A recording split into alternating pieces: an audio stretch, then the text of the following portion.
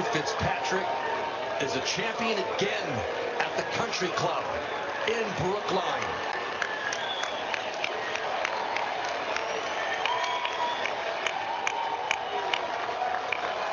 And once again, Zalatoris comes just short. Billy Foster's got his major, and Matthew Fitzpatrick has his first win. And for what feels like the fourth or fifth time in 2022, we have the runner-up. But we also have the winner. Matthew Fitzpatrick, cash it 50-1 for the third week in a row. Flag hunting is on top. Ian, I know that had to be a good feeling on Sunday. Absolutely, man. First major for flag hunting, so, a little bit of a landmark there. Obviously, you cashed the Daytona 500 and the Talladega and the Geico 500 at Talladega, so that's about as close to a major as you can get in NASCAR. But for me to take out a big one, it's definitely a really nice feeling, and it gets some eyes on our page. And welcome to anyone that's new listening here off of a nice US win. But yeah, I couldn't be happier, man. It was a crazy Sunday, and just a great day of golf, and happy we could obviously cash a little 50-1 outright to go with it. Absolutely. And I need to apologize right off the top there as I just coughed into the mic. I haven't been a little under the weather tonight, but I'm going to try to mic as much as I can so that doesn't happen. But so obviously we got Fitzpatrick 50-1. We got that in the future about a month and a half ago. We also were sitting kind of pretty because we had Willie Z sitting there as well. I personally also had Rom on my card, but who's contending for a little bit. But Scotty was the only guy that was really the one that could spoil our card, really. It kind of felt like it felt weird. It almost felt like Kyle Larson of last year, where like we're kind of fans of Scotty and Larson, or obviously we're fans of Larson, but we're kind of fans of Scotty, but you hate to root against somebody like that when they're like on top of the world. But we had the other two guys in the hunt. But I guess lesson learned, right? Right. It would have hurt pretty bad, I'll be honest with you, because me, like I'm pretty much a demon when it comes to futures, and then I convinced myself all these guys at 60-1, 80-1 can win. So despite the fact I talked up Scheffler, he was my favorite play of kind of these guys that were sub 20-1 last week. I think by the time he teed off, you can get a 16 or 18-1 on Scotty outright. So I was basically preaching the entire week that was such a good number, and I love Scotty this week. And if you would have roached that bet, that would have been a little bit tilting or irritating. But man, I just can't say enough about how well Fitzpatrick played. I mean, to hit 17 out of 18 greens for a guy that's has been fairly or unfairly labeled kind of a choke artist, at least here stateside. Really put all that criticism to rest. And yeah, I mean, you saw the emotion kind of after he won. It's always, I mean, we're biased because we got money riding on it, and we become fans of guys for 4 days. But it was a really genuine reaction between him and his family there, and obviously he has a big time connection to the golf course and the country club. So Fitzpatrick getting the win, and man, he looked really damn good all day long. I mean, from the jump, man, I mean, he was right there. He was feeling himself. You could tell he was swinging free, and obviously made some big time clutch putts down the stretch when he needed to. So fun day of golf. We've been on the bad end of a couple tough breaks, especially through May. There we had 4 straight weeks where we had to come on here and fake some enthusiasm a little bit, but Not this week. Yeah, pure just joy right now. I'm so happy. 2 in a row for golf, 3 in a row for the podcast, and hopefully, I hope everyone that's out there listened to us last week that we had the 51 future. I was still very bullish on Fitzpatrick. He was in my tier 1 last week at 28 or 30-1. So hopefully everyone cashed that listened last week, and we got plenty of bankroll here coming into the kind of the home stretch of the NASCAR and golf circuit. So lots to talk about, but great week looking back. Absolutely. And it's curious to me how Willie Z is constantly priced at this like 25 to 30 range, but it feels like we're not going to get that anymore because what is that, like 3 or 4 straight majors where he's been like at least T5 or better? I think T2 in 3 of them, I think, if I'm not mistaken. Yeah. So I don't know what you expect Willie Z to be priced at for the Open, but it feels like the days of Willie Z being priced in the 30s are probably gone. Yeah, I mean, to your point, I think the futures market right now has him around 20 or 22-1. So yeah, definitely people are catching up. They're catching on to the fact that this guy just T5s every single major he plays. If I had to choose right now, he might be a fade for me at St. Andrews, if only because I don't expect it to play near near as difficult as a Brookline or a Southern Hills or an Augusta National, just because it is so wide open. It's a bit shorter, than a lot of those major courses. So I think Willys, he does his best work on these longer, difficult golf courses. And whenever the winning score crests 18, 19, 20 under, even deeper than that, I do feel like, his birdie making ability goes a little bit, or maybe is a bit of a detriment to him, because he's not the kind of guy, I feel like, at least consistently, that makes enough birdies to really contend at these birdie fests. I like him a lot more when the ball striking is more of an emphasis at these really, really difficult golf courses. And not to say that I'm not ever betting Will Azeel to major again. I mean, I think Augusta plus U.S. Open plus PGA, like, that's kind of his jam. And we've seen, I think he finished seventh, second his last three major starts. So it was. I personally was pulling for Will Zalatoris down the stretch. Just because we had the number the week of, and I felt like more people would be on board with a 30-1. I called it on our friend Derek's podcast or his Twitter space last week. I called Will Zalatoris 30-1. That was my biggest bet of the week. And for those of y'all that have Will Z tickets, trust me, we know exactly what it's like to be so close yet so far with him, losing in 2 playoffs just this year. So, man, I don't know what to say. I mean, the kid is so good. He's just, for 71 holes, it feels like he's right there every single time, and just finds a way to kind of lose by 1 or lose by 2 on every single one of these tournaments. So at this point, you can speculate the fact that, at some point these kind of close calls might get to him from a mental standpoint. But, I mean, how can you not just continue to keep riding with this kid? Because it's pretty clear to me that, he's kind of the class of this next generation coming up in golf. Whether you want to rank him ahead of Morikawa and Hovland or right alongside them, he's clearly right there with them. Absolutely. I think, especially when it comes to majors, I mean, that's probably why we get the number that we get on him, is because it seems like he's not really there for the non-major events. I mean, unless it's a major setup, I think we've seen some courses that were major setups where he's really competed. But, I mean, it sounds sad, but, like, it's kind of what you hope for, is like, hey, maybe leading up to one of these majors, he'll be kind of like struggling a little bit, and that way we get a better number for him at the majors. But, hey, we'll see.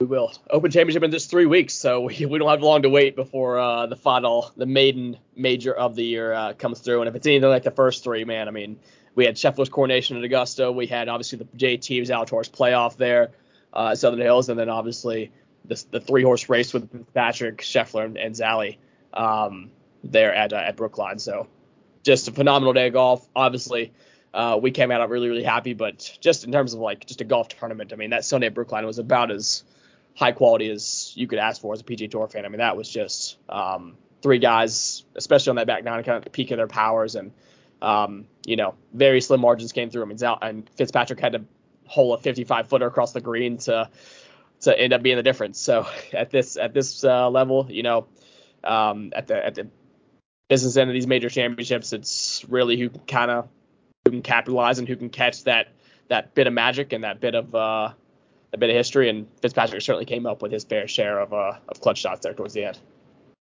Yep, absolutely. So with that being said, we're looking for our 4th outright in a row this week. So between the 2 events, we've got, obviously the Travelers in Connecticut, and then we've got NASCAR in Nashville this week.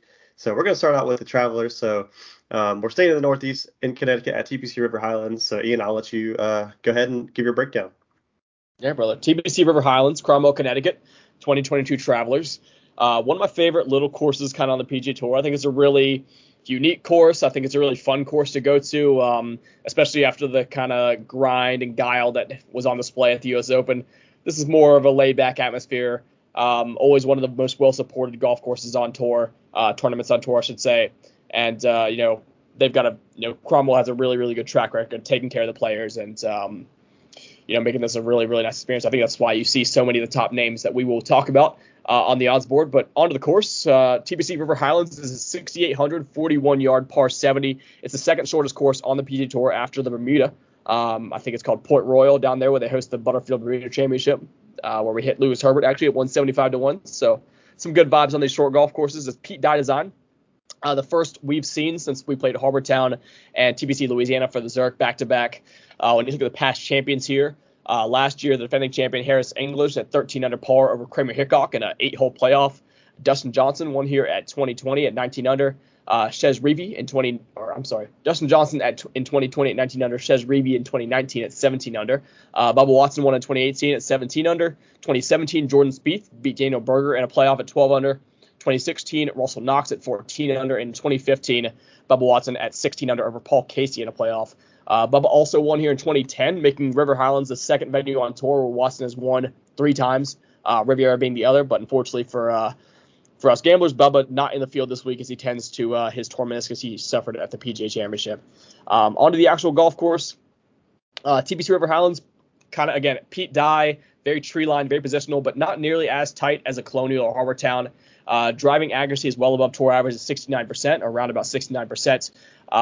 So it is pretty lenient off the tee, but if you do start to get wayward, this course is not afraid to kind of chew you up and spit you out. River Highlands ranked 9th last year in missed fairway penalties, so basically your percentage chance of making bogey increased drastically whenever you miss the fairway here, as well as top 15 in penalty strokes per round and reloads per round. Reloads per round being basically re-teeing your third shot. So basically, if you go into a body of water and don't cross dry land, or if you go OB, you're re-teeing on a tee for 3. So certainly, you look at a course that's 6,800 yards and you think, a lot of wedges, a lot of short clubs, a lot of scoring clubs, a lot of birdies to be made, but certainly some bigger numbers on the cards here as well at River Highlands, with the amount of penalty areas and the amount of danger that Pete Dye does put you in. We've seen a fair share of long drivers have success here. Bubba Watson and DJ being the kind of the standouts, but guys have also gotten it done with a much more controlled game plan off the tee. So past champions like Chez Reavie, Russell Knox, Kevin Streelman, these are guys that plotters, they keep it in play, hit their irons well, and hopefully make enough putts. So guys that play a little more safe off the tee have still had their fair share of success here. Jim Furyk famously has recorded the lowest round on the PGA Tour to date, a 58 here at the Travelers back in 2015, I believe. And then if you look at last or 2 years ago, Dustin Johnson, the year Dustin Johnson won, he was in a final group with Brendan Todd. So you've got the bomber and DJ, the ultimate plotter, accurate control player, and Brendan Todd were able to come together and really compete for that kind of for that 2020 title. So just further emphasis that there's multiple ways to get it done off the tee here. A lot of options for these guys. Overall, just like Harbour Town, I'm not placing that much emphasis either way on off the tee play as far as distance versus accuracy. Like I said, most guys will end up laying up and playing from similar spots for forced layups. So very similar like an Innisbrook or these positional courses like that where there are hazards that fairway pinches in. Pete Dye is very good at kind of making his golf courses a little bit power proof to an extent where guys can't just swing free with a driver because you run on a fairway. So I will, even though it's a short golf course, guys will still be kind of having to lay back and not, just going full bore at these greens and whatnot. So I'll be leaning largely on good drives gained to pinpoint guys that don't tend to get in much trouble off the tee, as well as strokes gained off the tee leaders from courses under 7,200 yards. So a lot of guys, we'll talk about them later on the betting card, but guys that tend to succeed permanently when courses are a bit shorter. And, maybe if you're a longer guy, maybe you take driver out of your hand, or if you're a shorter hitter, maybe you're so accurate that the fact that you're so accurate, you can kind of be a bit more aggressive where other guys really can't. So you can gain a bit of advantage that way. So moving on, iron play, as you would expect from a course playing under 6,900 yards, approaches at the Travelers are largely skewed under 175 compared to most weeks on tour.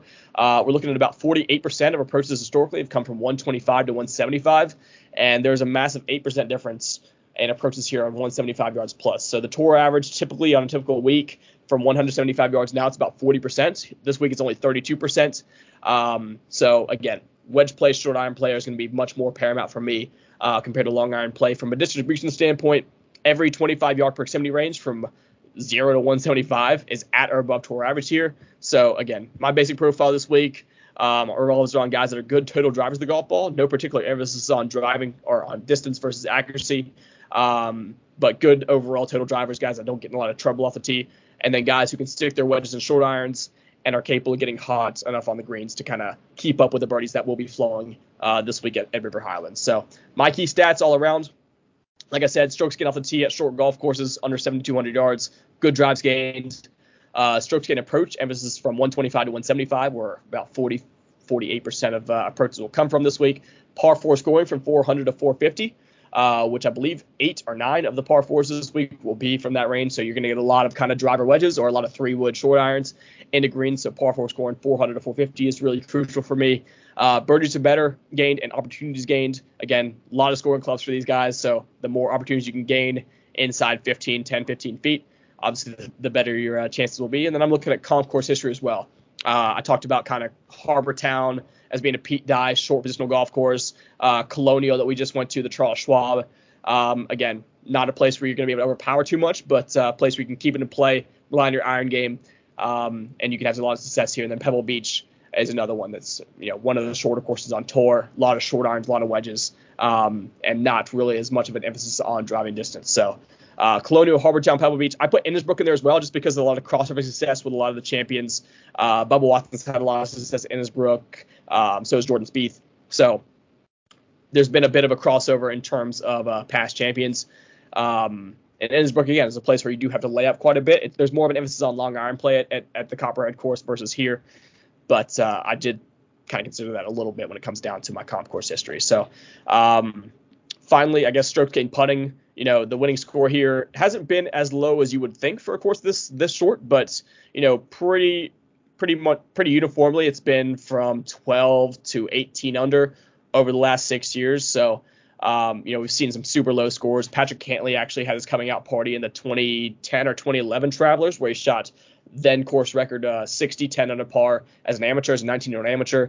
5 years later, Jim Furyk obviously broke the PGA Tour scoring record, shooting a 58 there. Mackenzie Hughes in 2020 shot a 10 under 60. So there's a lot of birdies flying around. So I do feel like the guys that quote unquote team no putt is going to have a bit more of an uphill battle this week compared to especially last week at Brookline, where you could kind of lean on your tee to green play, lean on your ball striking, because the winning score is not going to get too far ahead of you. I do feel like you're going to have to make a fair few putts here to contend here at the Travelers. So with that, let me give my my quick top, we'll say just top 20 or top 15. We'll just go top 15 on the model. This is over the last 3 months on tour, so usually it's somewhere between 22 and 32 rounds for these guys. But my number one player in the model is Mito Pereira. Spoiler for later on. Tony Finau rates out as number 2. Rory McIlroy is number 3. Scotty Scheffler is number 4. Justin Thomas 5. Sam Burns 6. Aaron Wise 7. Jordan Spieth 8. Davis Riley 9. Joaquin Niemann 10. And then you have Sung J M, Keegan Bradley, Xander Schauffele, Brendan Steele, and Patrick Cantley from 10 through 15. So you'll notice a lot of guys in the betting card, and a lot of guys we'll be talking about later. But yeah, those are my top 15 in the model, and we'll go ahead and talk about my bets and the betting board as a whole. Yeah, and as soon as you said the team no put and guys that have the plus putting, there was 2 names on the card that stuck out to me. Oh, well, that makes sense now. But we'll get there shortly. So obviously, not a lot to be said about these top 3 guys. We know these top 3 guys are here for a reason. They deserve to be here for a reason. But actually, I'm going to leave it at these 3. But Rory McIlroy, Scotty Scheffler, and Justin Thomas all in the 10 to 12 range. Obviously, we saw Rory he had a good tournament, just not quite enough on Saturday, really, and then kind of a slow start on Sunday. And then Scotty, if it wasn't for the back nines, I think Scotty would have ran away with this tournament. He was flawless on the front nines going out, but then coming back in, that was his demise. It seemed like that same hole, is it 12, where it's like if you don't quite hit that green, that plateaus down, just rolls back down to you. That was like his demise. 10, 11, and 12 were his kryptonite all week long. And you think about Scotty, I mean, he was 6 under walking off 6 green, with the winning score. So Scotty's definitely got to, feel a little bit hard done by the Sunday at Brookline. He was certainly the favorites, or pretty much the runaway favorite through 6 or 7 holes there. And to your point, kind of hit that roadblock, the same roadblock he hit, on Saturday. Mm-hmm. So for me, I mean, obviously it's really tough for me to come out here and tout like a 10 or 12 to 1 guy. For Scheffler and Rory, I think things are a little bit different, considering they were in contention for a lot of that week. Obviously with Scheffler, like, I'm not going to be surprised if he comes out in here and just surpasses our expectations for like the 15th time this season. But you got to keep in mind the last 2 guys that went down to the wire to a major and then came out the next week. You talk about Cam Smith after the Masters, came to Harbour Town following he was in the final group at the Masters. For spurts of that day, he felt like he might have had a chance within 1 or 2 of Scheffler, but came to Harbour Town the next week and missed the cut.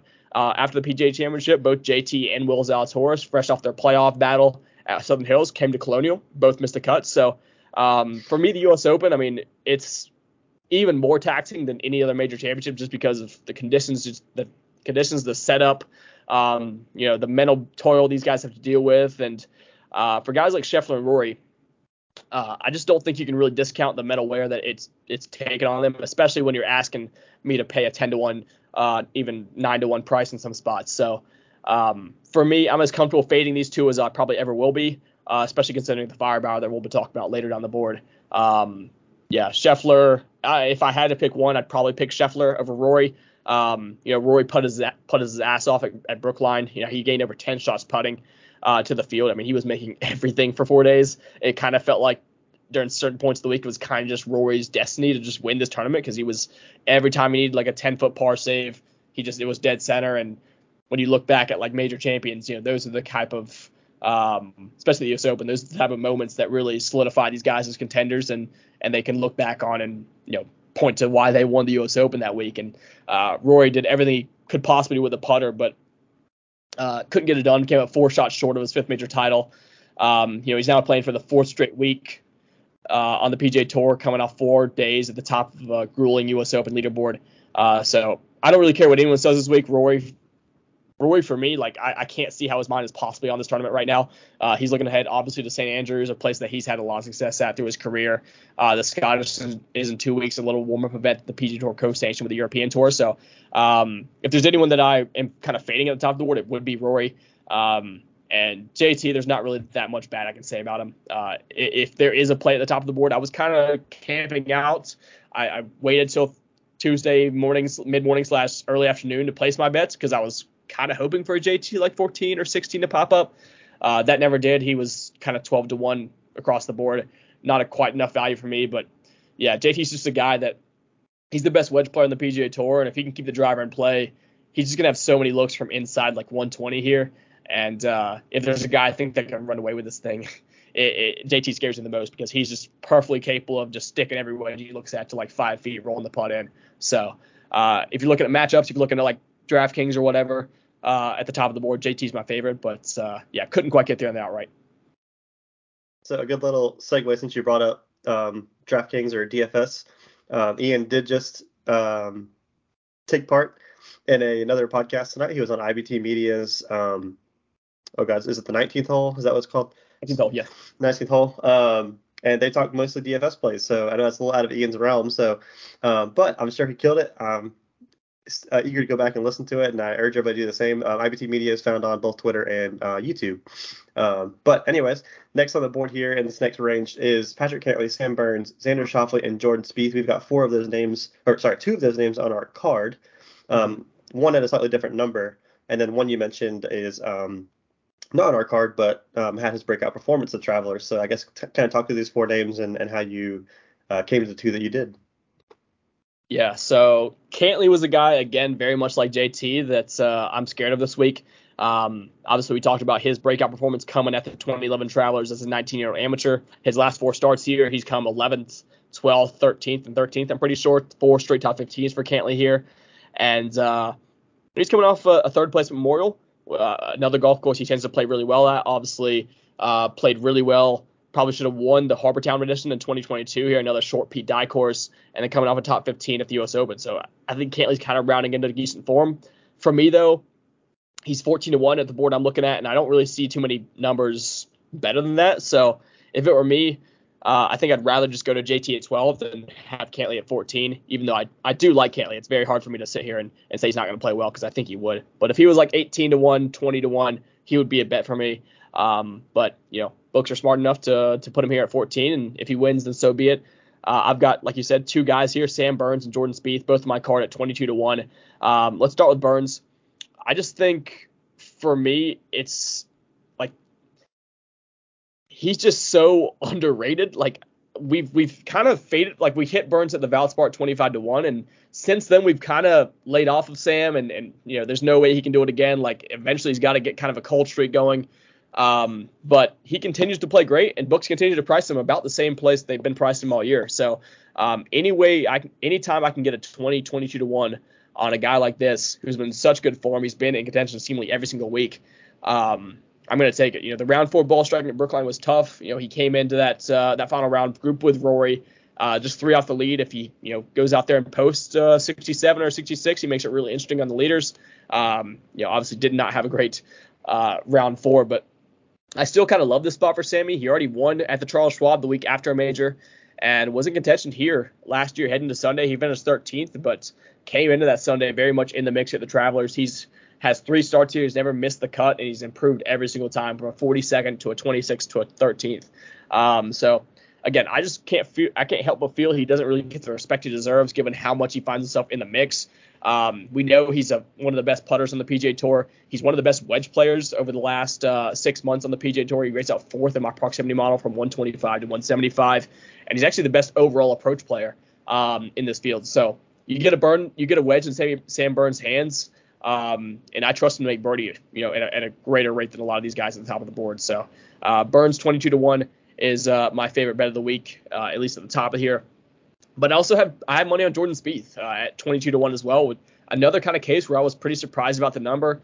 He's a past winner here, won the Travelers in 2017, obviously beating Daniel Berger at the playoff, that iconic bunker shot that he hit in the playoff hole outs from green side to kind of to steal that win there. Jim Nantz had the crazy call. That's the one where he kind of chest bumped Michael Greller there on the 18th green, threw his club in the bunker. So everyone knows about the Jordan Spieth win in 2017, but not only is he a past winner, it's a great number at 22-1. It's about the same number we were asked to bet him last week at the U.S. Open. And if I'm going to bet Jordan Spieth at this point, it's going to be at a shorter golf track. He's dominated these short tracks all year long. He came 7th at Colonial, 2nd at Pebble Beach. He won at Harbor Town. He finished T37 at Brookline, but the irons were phenomenal. He gained over 3.5 shots on approach. And he's kind of in position, unlike Rory and unlike Scheffler, where finishing T37, he kind of had a bit of a hit and giggle on the weekend, never really had a chance to win. So I don't think he comes out very much worse for wear mentally compared to those guys. And like I said, you get Jordan on a short track that's positional, where he has a lot of wedges in his hand. He has a lot of chance to make birdie. I like that. I like that fit a lot. So for me, Jordan and Burns are my 2 favorites, 22-1 each. And they'll be leading the card this week. Absolutely. And I'm stoked to have Sammy back on the card because, like you just mentioned, he wasn't really in contention on Sunday, but he was in the mix coming into Sunday.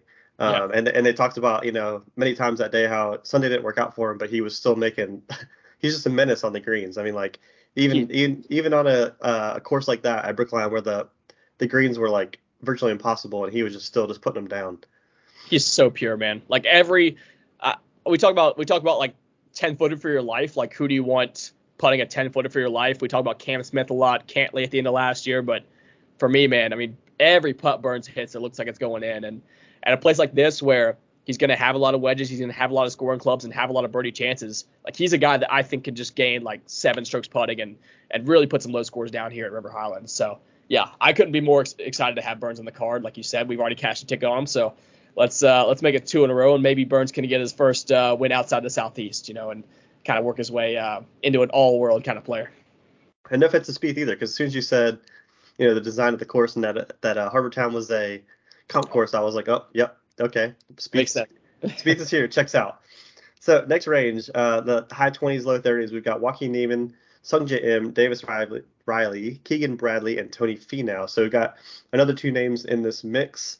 Obviously, Keegan coming off a really emotional week in Boston, where I don't know if you saw his post round interview after he finished on Sunday, but he was like, or actually it might have been Saturday, where he made the comment like, the reporter was like, that had to be a cool moment for you coming up on 18 and getting that roar from the crowd. He was like, that might have been the coolest moment of my entire career. So I don't know how that makes you feel about this week, but he's still in the Northeast, so I'm sure a lot of those fans will still be there. But yeah, obviously we've got Davis Riley and Finau on the card, so I'll let you talk about how you came to those guys.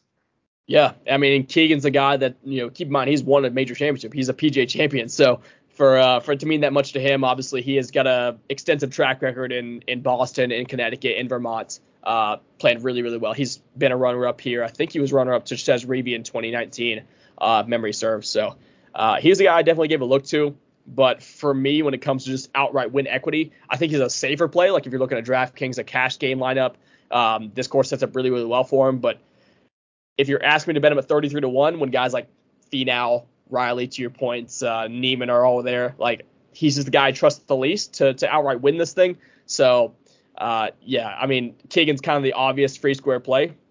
But for me, if I'm looking at an outright winner, let me start with Tony Finau, 33-1. This is my first click of the week. This is a guy that I really actually liked last week, even though he missed the cut on the number at Brookline. But, here we are getting basically the exact same number, just like Spieth. I mean, Finau was 33 or 40-1 at the U.S. Open. He comes into the Travelers Championship at pretty much the exact same number.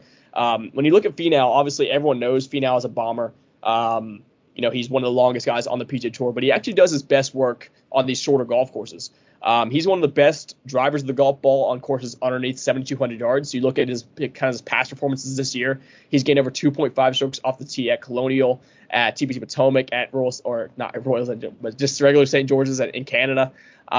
So he routinely dominates these kind of short courses off the tee, and he's in the middle of really just a crazy hot iron run. He's gained 1.8 strokes off the tee, or strokes on approach in 2 rounds of Brookline, despite the missed cut, gained almost a stroke per round with his irons.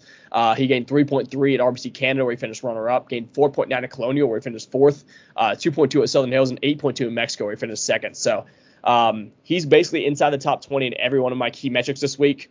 And like I said, we're getting the same number we got last week at the U.S. Open. So I love the spot for Tony to get back to his contending ways. This is a place where he can kind of swing free. He can make a ton of birdies, take advantage of his wedge play, which has actually been super, super good. In this field, he's actually number 7 in this field from proximity from 125 to 175. So even though, again, Tony, you think of Tony being, maybe a long, difficult course specialist, but especially this year, he's really shown out, on these shorter golf courses. So, yeah, I love Finau 33-1. And then you mentioned Davis Riley, who I was able to get at 45-1. 40s were hanging around there for a long time. I guess he has drifted to 33 if I heard you correctly there. But yeah, Riley's a guy that I'm so excited for.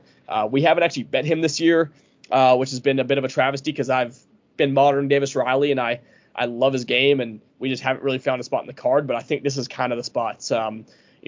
Just to go back 3 months ago, obviously we had Sam Burns at the Valspar that beat Davis Riley in sudden death playoff, and I came on the next week, and I really kind of discounted how good I thought Davis Riley was. Really, I was kind of fading the Riley hype after that. Even though he finished runner-up, he'd really kind of lived and died on a short game, and that's not something that we think is all that sustainable here week in, week out. If you're gaining 7 strokes around the greens and chipping and everything and making every putt you look at for a week, like, you tend to regress pretty fast. But he's proven me wrong, man. Over these last 5 weeks, Riley might be the best iron player walking the face of the earth. Right now, he's gained no less than 3.7 strokes on approach in his last 5 starts. He's averaging a whopping 1.5 strokes gained per round. That's like Justin Thomas, Colin Morikawa type numbers with your irons. He's had 4 top 15s in his last 5 starts, plus a T31 at last week's U.S. Open. So he cast a little top 40 bet that we kind of alluded to with Derek last week. I'm sorry. And so, yeah, he's really gone full circle in my eyes. He's come from a guy that I thought could never really keep it up or sustain success to a guy that I really can't picture. I mean, the way he's hitting the ball right now, I can't picture a way that he doesn't find his way into the winning circle soon. So I think at this point with, riding the irons, we're getting a good number at 40-1. And, he's not only been great from a stat perspective, but he, like I said, he's been in contention at Colonial. He was popping up around the PGA Championship and whatnot. So he's kind of found his way around the top of these leaderboards. And again, I think the books are kind of sleeping on him for other guys that have more name value. Yeah, as you were talking about it, I was like, wait a second, I forgot that I played a prop on him last week. I played a T20 bet on him. He finished T31, so it's literally so close. But yeah, Davis is a guy, obviously, that we talked a little bit last week. And yeah, I think it was Mark Immelman actually today. I listened to the First Cut podcast earlier today. Yep. It was either him or Jonathan Coachman. One of them said Davis Riley is going to be like a top 15 player in the next year, and I could see it. I mean, this kid's showing, between him and Cam Young, they're showing signs of brilliance, and I think they're kind of the next young crop coming up. Yeah, don't forget about the next guy we're going to talk about if you look on the betting card. Oh yeah, absolutely. I was leading right into it. But yeah, as you just mentioned, there's another guy that we have been touting pretty much for the last 7-8 months now. So- But in this range, which by the way, I'm gonna say a name in this range that I was surprised is still on the board. If you are living under a rock, don't bet this name. But Brooks Koepka is still sitting here at 40-1. He has now joined the Live Tour, so don't bet that because that's going to be gone. I think he might still be playing the Travelers. I thought you couldn't though. I just haven't seen any notifications that he's been like kicked off. So, yeah, I guess it's up to the PJ Tour. But as of right now, he's still in the field, so he's, I guess, planning on teeing it up. Your guess is as good as mine, but yeah, either way, we're not betting Brooks. Yeah, okay, but yeah, we'll skip right over that. I guess I was doing that as kind of like a disclaimer, but maybe I'm wrong. But I just assumed as soon as they announced that they were joining Live that they were ineligible. But it makes sense. But I haven't seen any notification from the tour that he's like not playing this week. So he's still on the PJ Tour app as like having a tee time. So okay, I don't know. There's somebody somewhere in Connecticut that's like the first alternate for this event that's like just PJ Tour. That's like hoping the PJ Tour like, come on, let's pass some judgment here so I can get in this damn field and try to make some money. But yeah, that's for another podcast. Brooks has been irrelevant for a little bit for probably long, probably the least surprising guy to join the Live Tour, to be completely honest with you. Pretty much. All right, next up, obviously this 40 range, you got Aaron Wise, Brian Harmon, Mito Pereira, Seamus Power, Tommy Fleetwood, and that's it for that range. So we've obviously got one in that range, but there's a lot of I saw a lot of buzz on Twitter for Seamus Power this week, so I'm curious to see if you found anything in your model for him. Yeah, it makes a lot of sense. I mean, you look at kind of the last few years at the Travelers specifically. You look at 2021 last year, Harris English was a guy that popped to the U.S. Open. I think he ended up finishing T3 or T4 at Torrey Pines. Came back the next week at the Travelers, was priced in about this exact same range. Ended up winning the golf tournament. And then you look in 2019 at Pebble Beach, Shez Reed finishes T3 at the U.S. Open. Shows a lot of prowess with his ball striking. Comes to the Travelers the next week and wins that tournament. So Power, Damon. I'm trying to think. There's another, maybe Wise is up there as well. Is Denny McCarthy in this field? McCarthy, yeah, exactly. Keegan is another guy, but you see a lot of touts coming on here, and kind of projecting the same ordeals we've seen the last couple of years and the last couple of instances that the Travelers has followed the U.S. Open. And you're trying to call your shot. And Power had a phenomenal week at the U.S. Open. He finished T14, game with his irons. He's actually a really good player when it comes to short golf courses. Obviously he had that kind of crazy stretch there at Pebble Beach where he was lapping the field through about 2.5 days and then fell back to earth and ended up, I think, finishing like T14 or something like that. So for me, Power, I mean, if you're asking me to bet him at 40-1 in a field like this, like I just think there's better golfers around him. And yeah, sure, like he's playing well right now, but so are a lot of other guys that I think have just more upside. So speaking of which, Mito Pereira 50-1. If you didn't know this was coming, then you haven't been watching the Flag Hunting podcast for too long. We were on him at 80-1 last week. Slight blip in the Mito Pereira profile. He missed the cut on the number at the U.S. Open. But that doesn't really, that doesn't mean I'm staying off of basically the best ball striker we've seen in the world over the last 3 months. I mean, let me just give you some stats here. He's been fourth off the tee in strokes gained off the tee, over his last 3 months. Second on approach, first in opportunities gained, which is any birdie look inside 15 feet that you're able to earn for yourself. Fifth in birdies or better gained. First in good drives gained. Fifth in par fours going from 400 to 450 yards. Third in tee to green play. First in overall ball striking. Guys with these type of numbers are the guys winning on the PGA Tour. Like, guys just don't just pop in these models and then not perform. I know he's become a bit of a meme at this point with like the outright community because so many of us like stat nerds are chasing the elusive Mito outright. But I don't see any compelling reason at 50-1 to fade him at this point. Before his missed cut of the Brookline, or at the U.S. Open, I should say, he had a 13th, a 7th, a 3rd, a 17th, a 26th, and a 13th in his last 6 starts. So again, we're kind of on the same train as we were in the fall until he proves he's not like one of the best ball strikers on planet Earth.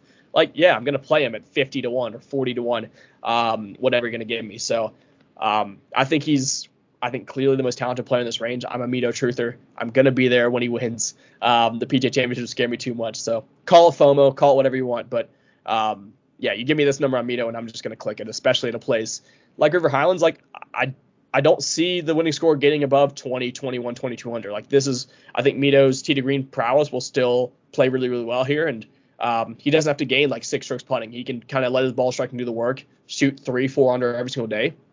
There are plenty of birdie chances on this course. So, yeah, I'm all over Mito Pereira this week. I hope y'all are too. And 40, 45, 50 to 1, no matter what you can get him at, I'm all in. I mean, at this point, we're a little bit too far gone. But like I said, the ball striking is too good. And 1 week of quote-unquote subpar play for Mito, even though he gained on approach last week and gained with a putter, missed the cut in the number. It's not enough for me to fade, again, like the number one guy in my model at 50 to 1. So that's my spin. Yeah, absolutely. And for anybody who doesn't know or maybe new to listening, it almost crushed Ian when we weren't on Mito at the PGA Championship, and he almost brought it home. So he's not going to let that happen again. So, yeah, I guess that pretty much wraps up in this range. We have one other deeper cut, so I'm just going to kind of lump this in together and say, I'll let you talk about your deep cut, and then since you were just on the IBT podcast talking some DFS plays, maybe there's anybody else in that kind of deeper range that you'll kind of want to talk about. Yeah, certainly. I don't know how much time you want me to spend on the guys at the bottom of the board here, but let's start with my favorite. So my guy at 150 to 1, I bet Cameron Davis. So for me, Cameron Davis is a very similar profile to Finau. So I talked about Finau being a bomber that actually kind of plays his best around shorter tracks. Cameron Davis is very much the same. His two best finishes of 2022. Have come at corollary tracks to River Highlands. He finished third at Harbortown and seventh at Colonial. He ranks third in this field over the last 2 seasons in strokes gained off the tee on courses under 7,200 yards.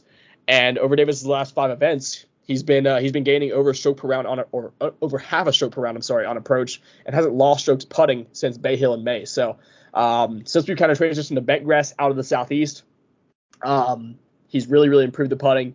The approach play is hot.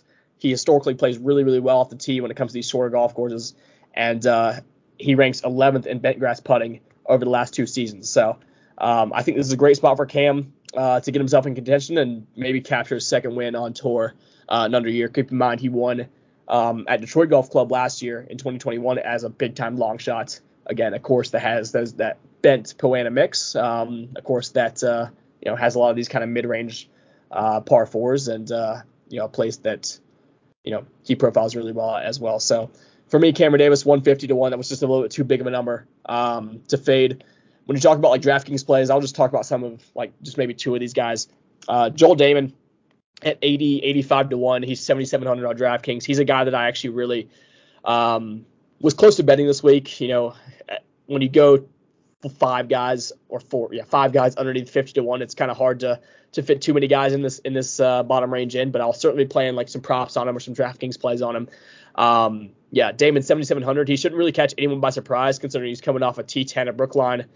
He held the 36-hole lead alongside Colin Morikawa going into the weekend and claimed he was, quote, hitting the ball as well as anyone out there in a Sunday afternoon press conference. So if there's any spots to eat the chalk on DraftKings at 7,700 or play the top 20 play, I think it's right here with Joel.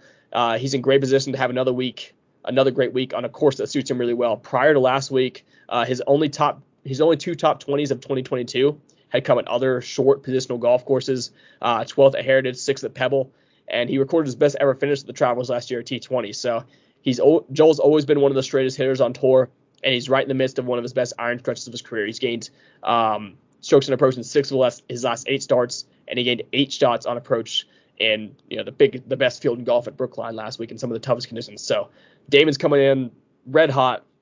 He's a guy that I think could very easily catch a top 20 or top 10. When it comes down to it, he only has 1 win on the PGA Tour. That was at Corrales last year. So I don't necessarily trust him when it comes down to staring on the big names, because it does feel like to me that one of these Spieth, Burns, Scheffler, Rory, JT, Cantley, Xander, one of these guys is going to be down there in the stretch. So I don't particularly trust Damon to really close the deal when it comes to actually an outright win, but I don't fault anyone for maybe sprinkle a little bit on the 80 to 1 outrights, and certainly as like a proper DraftKings play, I like that a lot. And then if you want to go super deep down the board, this is my last kind of spiel of the day. Adam Svensson, 6,800 on DraftKings. I think he's around 200 to 1, hovering on 200 to 250 to 1. But yeah, Svensson definitely has a type of golf course that he plays really well at. This past year, he's finished 7th at the Sony, a short golf course there in Hawaii, 9th at the Honda Classic, 26th at the Harbour Town, 40th at Colonial. He's fresh off a 21st in Canada where he gained 2 shots off the tee on approach and around the greens. So he's a guy that, again, I don't particularly trust him on long golf courses, but when it comes down to positional, strategic play, the driver keeps him out of trouble. He's 25th in fairways gained over his last 3 months, and the approach game has been as reliable as they come on these kind of short iron and wedge intensive courses. He's 5th in stroke change on approach over the last year and on courses under 7,200 yards. So again, Svensson, much like Damon, it's kind of hard to tout the win, but he is a guy I think can have a really, really good week. And if you are looking for maybe a cut maker in DraftKings or maybe a top 40, top 20 play, he certainly makes a lot of sense to me. So that wraps up everything I've got to say about the Travelers. And I really like the card. Again, I think we got some really nice values there at the top, some big names that are playing pretty well. So, here's hoping JT doesn't go out there and shoot like 59 on day one and just screw our chances. But as it stands, man, Spieth, Burns, Finau, Riley, Mito, Cam Davis, a lot of really exciting names. So hopefully we can get one, have a live one going this Sunday, maybe capture our 3rd outright in a row on the PGA Tour and 4th overall. Absolutely, and I'm stoked to be a part of it, and stoked to look for the 3rd straight here, and obviously 4th for the podcast. And maybe, just maybe, we can hit our elusive podcast double as we transition to Nashville here. So yeah, we'll transition to the NASCAR side now as we are headed to Nashville, Tennessee for the Ally 400. We're going to Nashville Super Speedway. It is called Nashville Super Speedway, but it's not a super speedway. It's actually a 1.33 mile concrete track. It's kind of unique from a model standpoint because it's relatively flat, but it also has 14-degree braking on the turns. So a little bit different as far as like what to kind of compare it to. The closest comparisons you can really come to, at least from what I was kind of using, was Phoenix. It ranges from like 8 to 11 degrees of progressive banking. Gateway, 9 to 11 degree track as well. And we also have data at both of those. And then Richmond, also bringing as well. You got 8 degree on the straights, 14 on the turns. So I think that one's probably the most relevant, at least for me. And then I wasn't originally bringing in this track, but I did see a few people on Twitter saying that from a statistical model, Dover actually is a good fit for how it relates from a data standpoint. And I thought this is actually kind of interesting because the tire combination that we're going to be running at Nashville is the same left side tire combination that we use at Dover. So we do have that to go off of this year, as well as obviously we've been to all 4 of these tracks as well. So we've got kind of that 2022 data to bring in. What's up? I don't want to interrupt Chris's point because obviously we're past golf and on to NASCAR, but I'll keep this quick. Chris is right. As of 1 hour ago, I've been on the air for a few hours now. Brooks Koepka is a WD from the Travelers Championship. He's been replaced by Mark Hubbard. So, yes, officially do not bet Brooks Koepka at 40-1. And that's all I got to say. So, yeah, Chris is ahead of the game as far as obviously, at least compared to me. I did not get that notification on my phone. So, my bad. I did not realize that they officially did kick Brooks out. It's all good because by the time we get this podcast out in the morning, I'm sure he'll be off the boards anyways. But if he's not and you're looking at the books, don't bet him, obviously. So we're bringing the data from Phoenix, Gateway, Richmond, and also Dover. Dover, I think, is also kind of interesting as well from a comparison track because of not only the tire combination, but it's a 1 mile track with banking of 9 on the straights, 24 in the turns. So, I think all 4 of these tracks are kind of are good bases to go off of. It's obviously not it's not that easy, obviously. We've only been in Nashville once in the history of NASCAR for the Cup Series, so we don't really know exactly what this race is going to bring. But I think that's what brings more fun to it because we don't really know what's gonna happen here. It's also a concrete track, which I feel like is important to note because of the tracks that I just listed.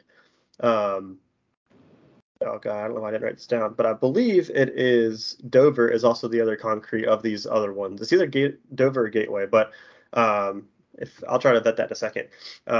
But the temperatures in Nashville this weekend are supposed to be near 100. So anyone who knows in the Southeast knows it's going to be absolutely brutal. It has been brutal, and it's going to continue to be brutal for this next few weeks. And Nashville is going to be part of that. So this is going to be the first time we've seen this car kind of in these high temperatures. But however, it is better that we're on concrete rather than asphalt. I went down a whole article earlier that actually Ryan at iFantasy Racing shared, talking about how track temp differs between concrete and asphalt. Concrete, the very basic brief description that you can kind of relate here is obviously if you have a white piece of paper and a black piece of paper and you put it down on the ground in the sun, the black represent the asphalt, the white represent the concrete. The black's going to be the hotter, the white's going to kind of be a more sustained temperature. It's not going to be as hot as the black. You kind of got that similar thing going on concrete. So it shouldn't be as slick as an asphalt track would be. It's able to withstand those track temps better. So it's not going to be a case where we're looking at, high tire wear over a long period of time. So yeah, with that being said, how I built my model, I used the same tracks that I was brought up. Obviously, I used Phoenix, Gateway, Richmond, and Dover. I brought in their driver rating and average finish for those, as well as obviously Nashville from last year.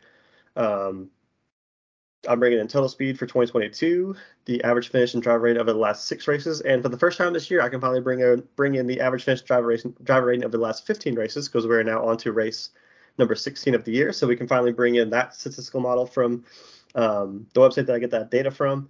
Total speed at I'm going to put in quotes short flats in 2022. I'm not including all the short flats. I'm not including Martinsville. I'm not including Loudon. I'm including obviously the ones that I said below. So they're not really short flats, but we're going to call them modified short flats.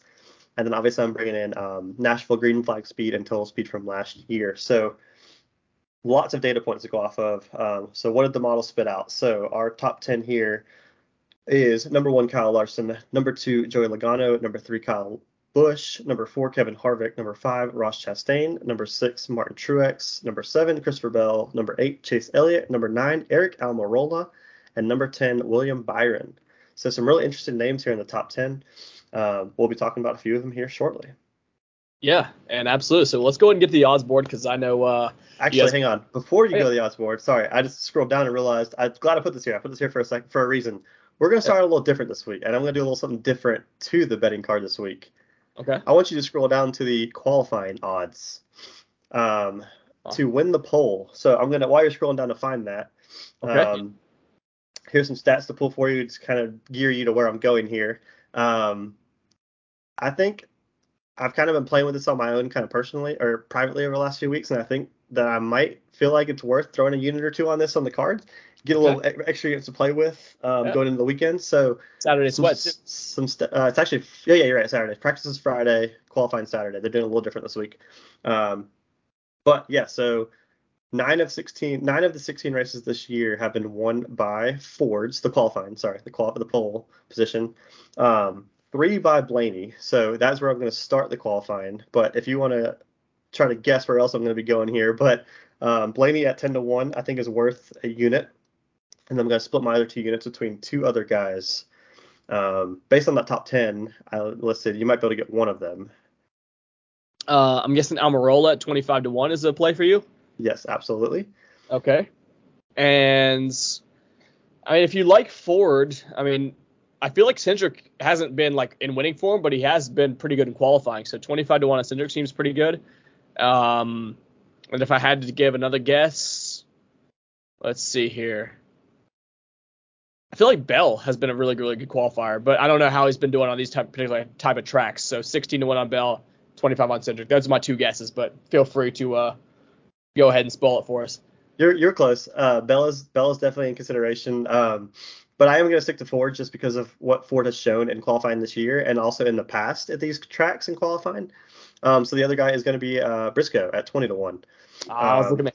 Yeah. So yeah, we're going Blaney, Almirola, and Briscoe. Obviously, we're going to get only a unit on Blaney to win the pole, and then a half a unit on each on Almirola and Briscoe to win the pole. So we're going to do a little something different this week. But to kind of throw some stats at you here. So obviously, I said already, 9 of the 16 poles this year were won by Fords, 3 by Blaney. But some other notables to talk about here. So at Phoenix, which is one of the tracks I'm kind of bringing in as my model, Blaney was first, Almirola was 5th, Briscoe was 6th in the qualifying that week. At Atlanta, I know it's not what I'm bringing in the model here, but 2nd, 10th, and 1st. Richmond, 1st, 10th, and 4th. So this is another one that's in the model. And Almirola was 10th, Briscoe was 4th there. Almirola was 2nd in Martinsville, and Briscoe actually won the pole at Gateway. So a lot of success between these guys at the tracks that we've already been to this year. So I think a little sprinkle here is a good way to start out the card. Yeah, absolutely, man. I'm always down for a 20-1 sweat. So Yeah, man. I mean, heck, screw the podcast double. Chris could just go to the poll, then outright winner double, and cash some big tickets here for us. So, yeah. So Chris has got 3 bets already on the card here. Before we can get to the outrights, we have Blaney to win the poll at 10-1, Briscoe to win the poll at 20-1, and Eric Almirola to win the poll at 25-1. So, yeah, by all means, follow with us, and then maybe, heck, if we hit the poll winner on Saturday, all of a sudden it's pretty stress-free going to Sunday. So, yeah, I love those bets for sure. You can always talk me into a big kind of outright play or 10-1, 20-1 play. So with that, let's get into the real business here, the outright winner, the thing that we can really flex on Twitter on Sunday night, hopefully here. But yeah, there are 4 guys here underneath 10-1. Kyle Larson 6.5-1, which is pretty surprising considering how dominant he really was last year at Nashville. Is probably one of his more dominant races down the stretch in his 2021 campaign. So 6.5-1. Kind of like the same numbers we saw with Elliott and him at Sonoma 2 weeks ago. Books maybe not giving him quite enough credit. That's just my personal opinion. I'm sure Chris will dive into that. So Larson 6.5-1. Kyle Busch, a guy we've been riding a lot recently, 8-1, who's performed really well on some of those correlated tracks. Chase Elliott and then Ross Chastain at 8.5-1. Don't know much about Elliott's performance on these type of tracks, but I know Ross Chastain came P2 last year in a Ganassi car. So definitely, with Trackhouse really coming on strong here. Suarez obviously won the last race we had. Chastain's got to be a real player here. So Larson 6.5, Kyle Busch 8-1, Elliott 8.5, and Chastain 8.5. Do you have a lean here? Do you have a bet here, or are we moving on further up the line? I don't have an official bet here, but I do have a pretty strong lean. But I'll start with obviously Kyle Larson. You touched on him. Yeah, this was probably one of his, other than probably like Texas, I think this was like his probably second dominant race last year. Obviously first in driver rating, first in average finish here last year. And then I think he was also, first in green flag speed, first in total speed. So like literally first in every single category as far as Nashville was last year. So at 650, like it's probably not a bad price, but I've said it multiple times, but I've kind of, anybody under under that 7-1 number is it's hard for me to tout coming into the week. But it's the same with the rest of your card. Like that's basically single bullet territory right there. Yeah, so yeah. Now if something were to happen where like he didn't qualify well and his number fell to like 7 or 8, I might be changing my tune here on the guy that I have a strong lean on. But yeah. Again, these guys in this top 4 range here, other than Larson, I guess, I don't really expect their number to change much from qualifying. I think whether they have a bad performance or a good performance, they'll probably stay the same. I think the only exception there is probably Larson. If he has a good qualifying performance, he's probably going to jump to plus 400. Right. So I can't really talk anybody out of betting that. I mean, if you're just a casual bettor looking to come on here and you just want to hear, hey, who's going to win the race? Hey, Kyle Larson's probably one of those guys. But the other 2 leans obviously are Kyle Busch and Ross Chastain.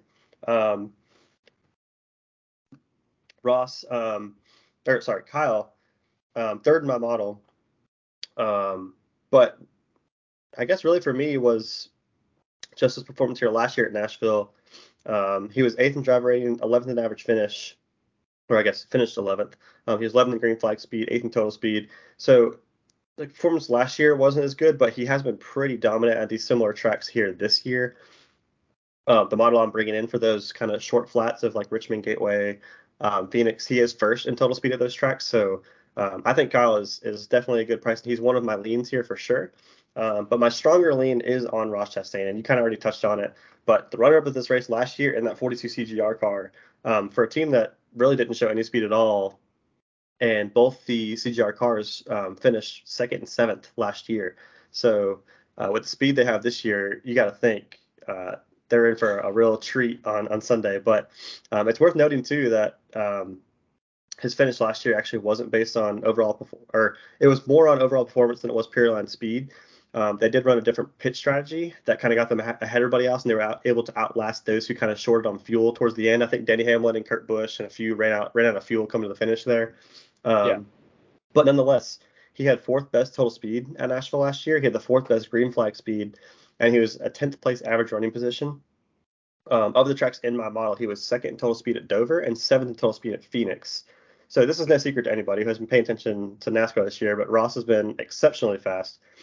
He was 5th in driver rating last year at Nashville, but he's 1st in driver rating over the last 6 races and the last 15 races in 2022. So that should tell you, now that I can bring that last 15 metric, he's been consistently the fastest guy all year long. He's also first and third in average finish over the last 6 and 15 races, and he's second in total speed overall in 2022. So the last notable stat here to mention is actually team related. So Trackhouse Racing, their owner is Pitbull and Justin Marks. Yep. And they actually go by the name of Trackhouse Entertainment Group, and it's based out of where? Nashville, Tennessee. This is a home race for Trackhouse Racing. You've seen Tootsies on Suarez's car all year long, or pretty much most of the year. I guess not every race, but yeah, this is very much a home race for the team. So I don't know if that says anything about the race in general, but it's always fun. The guys, when a team is in their home state, like especially Charlotte or in this case Nashville for Trackhouse, they're going to bring a ton of sponsors, a bunch of guys that they want to jump on board. They're going to want to put out the best show they can. If there's any places they're going to want to win, it's going to be Nashville. And like I said, like I mentioned earlier, they finished 2nd and 7th last year here. Without the speed that they have this year, I think Ross could be in for a really good day on Sunday. Yeah, absolutely, man. I absolutely understand that. And I was going to say something about Trackhouse, but I forgot. Oh, yeah.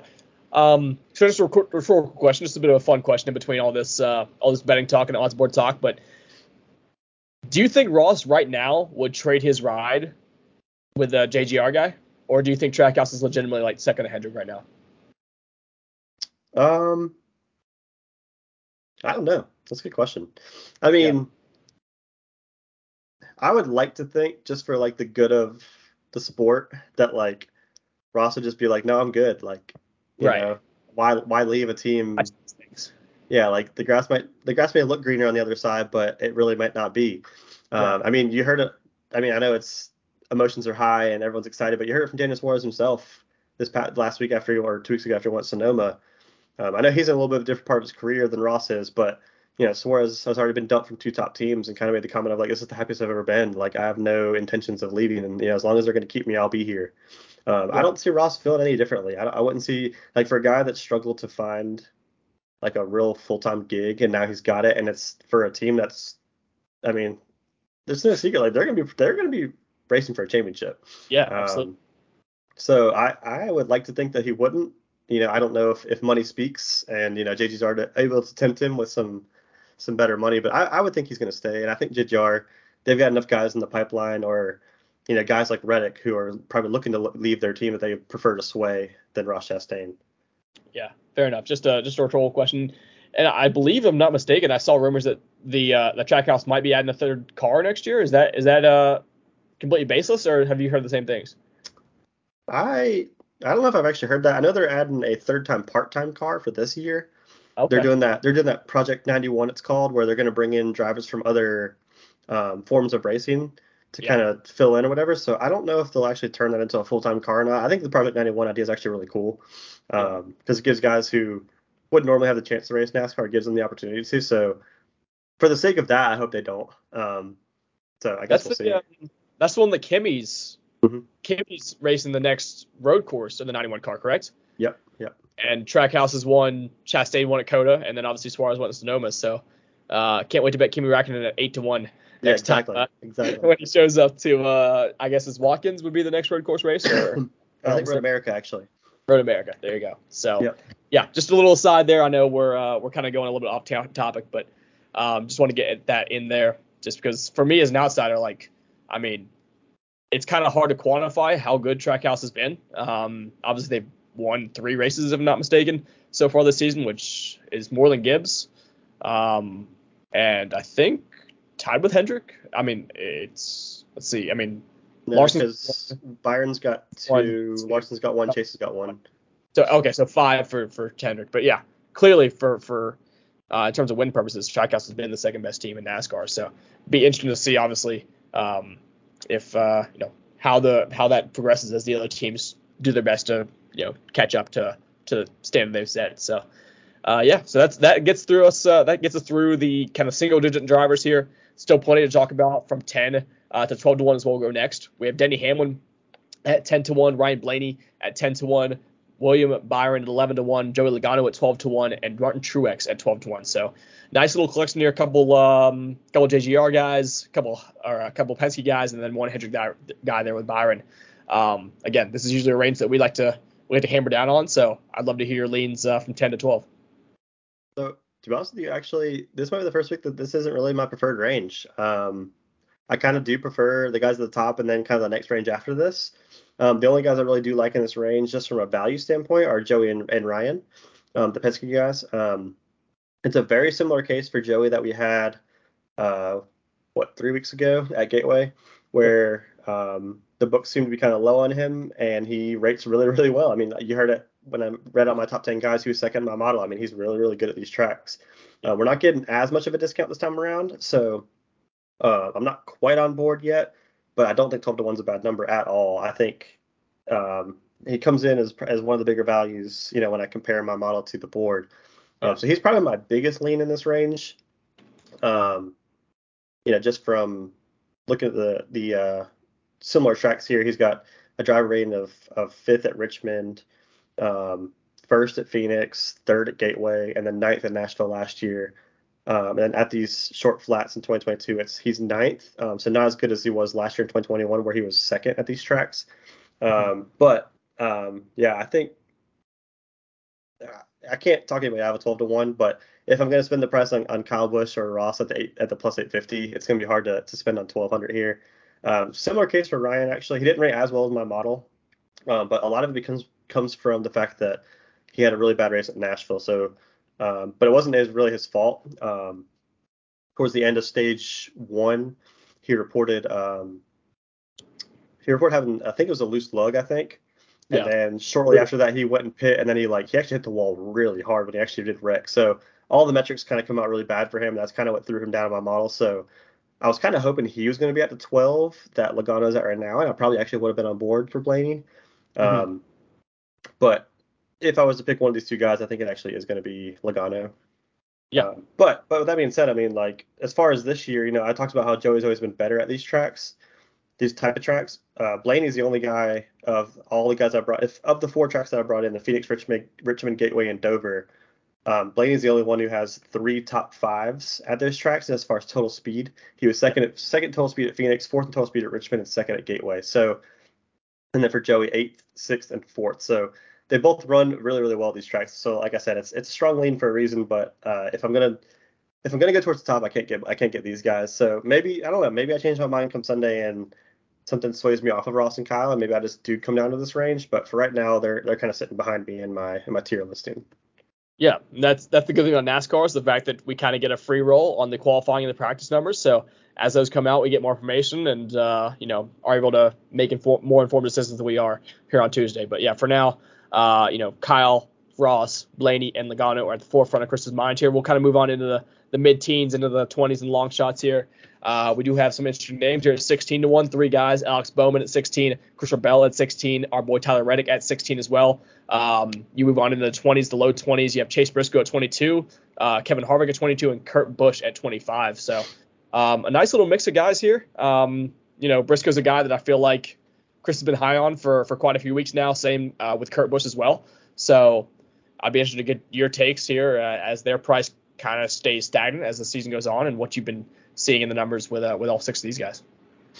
Yeah, so the highest rated guy as far as my model is second highest as far as the model in this range is Christopher Bell.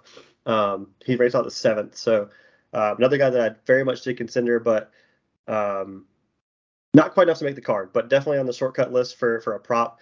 But it's worth noting that Christopher Bell has been no short of really fantastic over this last stretch here. He's got an average finish of first over the last 6 races and a driver rating of 5th. So he's definitely trending in the right direction right now. I hope this isn't the week that I miss out on him, but he's definitely trending in the right direction. And these short flats are a good, normally a good track for him, especially Richmond, which I like as a comp here for Nashville. The next guy I like, obviously, is the next guy on the card, and you're going to laugh when I say the name, but just let me go through it. But it's Kevin Harvick. Yeah, it's Kevin Harvick. And I know. I swore a few weeks ago that I swore him off and I wasn't going to bet him outright anymore. But like you pointed out 2 or 3 weeks ago when you said that, the further we get into the season, the more I'm bringing in current data sets, and he's kind of holding steady at the top of my model, and I feel like it just can't be unnoticed at this point. So let's start with the historical data. So first in driver rating, first in average finish, fourth in driver rating at Richmond. Or sorry, let me go back. First in driver rating, first in average finish at these short, intermediate, short, flat tracks. Fourth in driver rating at Richmond, fourth in driver rating at Phoenix, fourth in driver rating at Nashville. Pretty good start, right? So surprisingly, it does get better from there. 12th in total speed in 2022, but fifth in total speed in 2022 at these short, flat style tracks. Fourth in average finish over the last 15 races, second average finish over the last 6 races in 2022. So for probably about the 15th week in a row, he rates out as the best value in my model versus the books. Fourth in my model, 13th as far as the books go. I just feel like, I know the win equity we said is probably not there anymore, but if there's a track that I'm really going to trust Harvick at, it's this style track. He ran really well here last year. I just think the further Harvick drifts, the more interested I get. Yeah. And yeah, I mean, I don't really have anything else to say. I mean, like, the numbers speak for themselves. There's nothing across this model that really that wants to talk me out of this. So 22-1, I think, like I said, I think it's a good number, and I can't pass it up anymore.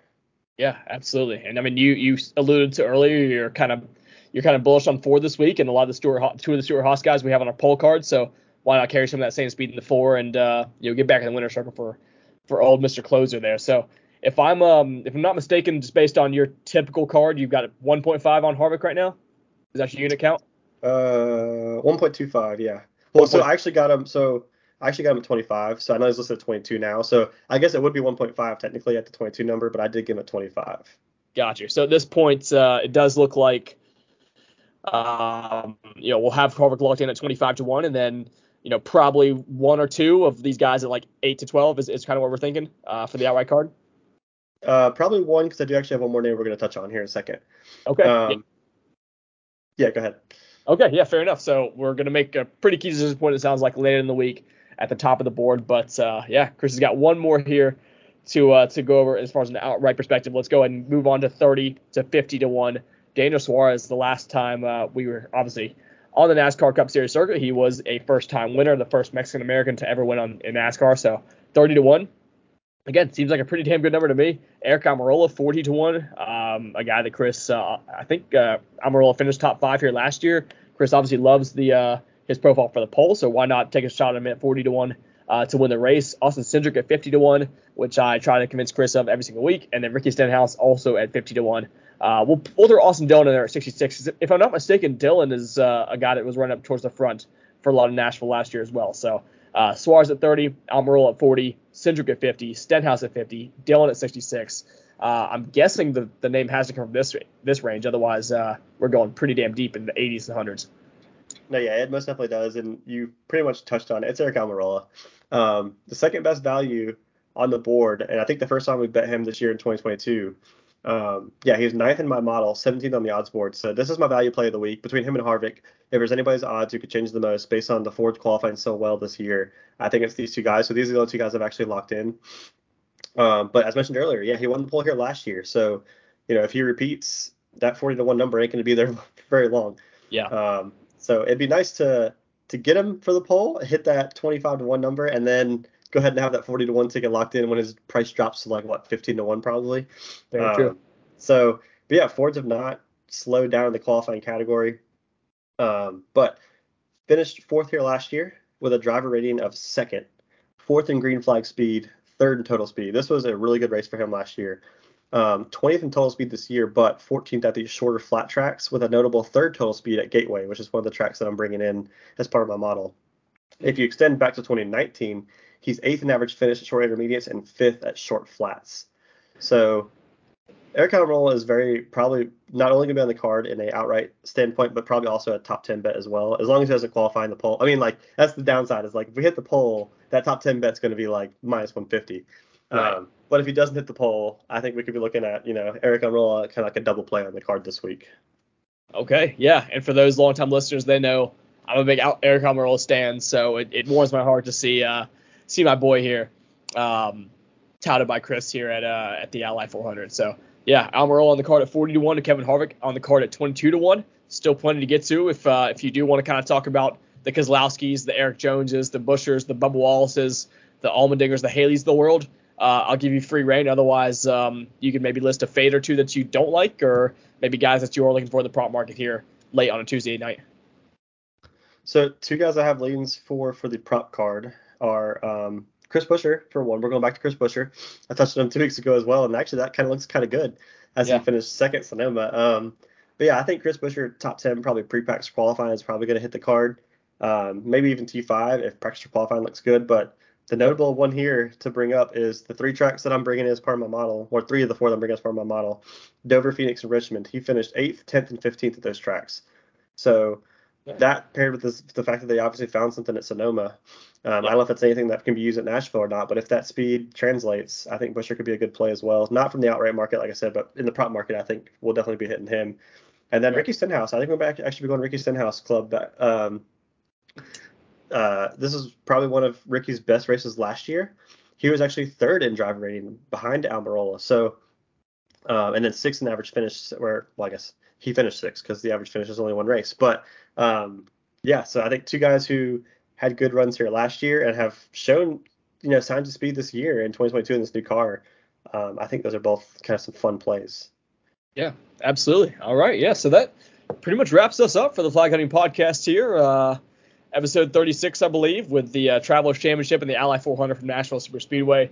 I'll quickly go over kind of what Chris, just a little spark notes on Chris's card as of right now. Like I said, we're deep into Tuesday night, so plenty of time to get those NASCAR bets in and do some more scouting on the track. So for pole position, we have Ryan Blaney at 10-1 that we put that bet in. Eric Almirola at 25-1 and Chase Briscoe at 20-1, all to win the pole. So nice little Saturday sweat for all of us, and hopefully we can build that bankroll up for the Sunday race. As far as the outright market goes, we have early leans on Ross Chastain at 8.5-1, Kyle Busch at 8-1, Ryan Blaney at 10, and then Joey Logano at 12. At least one of those guys will be on the card come Sunday, barring some just crazy practice or qualifying splits from another guy. But yeah, as of right now, those are the 4 favorites to lead the card into Nashville this week. And then we have 2 long shots on the card as well. Kevin Harvick 22-1 for a unit, or Chris got a 25. You can find a 25. Absolutely hammer that. But I've got a 22. I'll be playing that for a unit and a half. And then Eric Almirola at a 40-1. If I'm not mistaken, you'll probably play for 3/4 of a unit, 0.75. Yeah. So Almirola at 40, Kevin Harvick at 25 are locked in bets, and then likely one guy from the very top, whether it's Kyle Busch, Chastain, Logano, or Blaney. In terms of the prop market, Chris likes Stenhouse for a T5 or a T10, and then Buescher for the same number if you are looking deep down the board for maybe some sleepers in DraftKings or some prop plays. So with that being said, man, Chris, unless you want to add something to Nashville, that's going to wrap us up. Yeah, no, I think I'm good. Like I said, I think if I had to rate those 4 guys that I was kind of going between here, I'd probably rate them Ross, Kyle, Logano, Blaney in that order. And like you said, yeah, that's probably what we'll land on one of those guys for sure. And then you did mention if I had any fades. I guess if I had to fade somebody, I don't really know that I want to go on record saying I'm going to fade some of these guys, but I guess some guys that were lower on my model than I expected to be. But Byron is at 10, Bowman's at 11, and Hamlin's at 13th. Okay. So I guess those would probably be my fades. But now that I said that they're going to win the race, so don't take that for what it is. That's just kind of what the model spit out. So that's what I'll go with. Hey, fair enough. And Chris, it does sound like he's got a pretty strong lean that Ford's found something over these last few weeks. So does he look like we'll be pretty heavily in on Ford for a lot of the props and a lot of the kind of the long shot outrights, definitely the polls. So if you can find maybe an even money prop on a Logano or Blaney over Hamlin or Byron, that's something that we endorse for sure. So, but yeah, stay tuned on Flag Hunting, @flag_hunting on Twitter. If you guys want updated on any of the golf cards or the NASCAR card, make sure you hit us up. We love talking whatever you guys want to talk about, whether it's betting or just general questions about the race of the tournament. We'll get back to you as soon as we can. So for Chris, for me, let's get 4 in a row for the podcast. And I like the vibes this week. We got a lot of conviction. It sounds like we're making we got some really, really fun balls flying through the air this weekend. So again, Chris and Ian signing off, flag hunting. See you guys next week. See ya.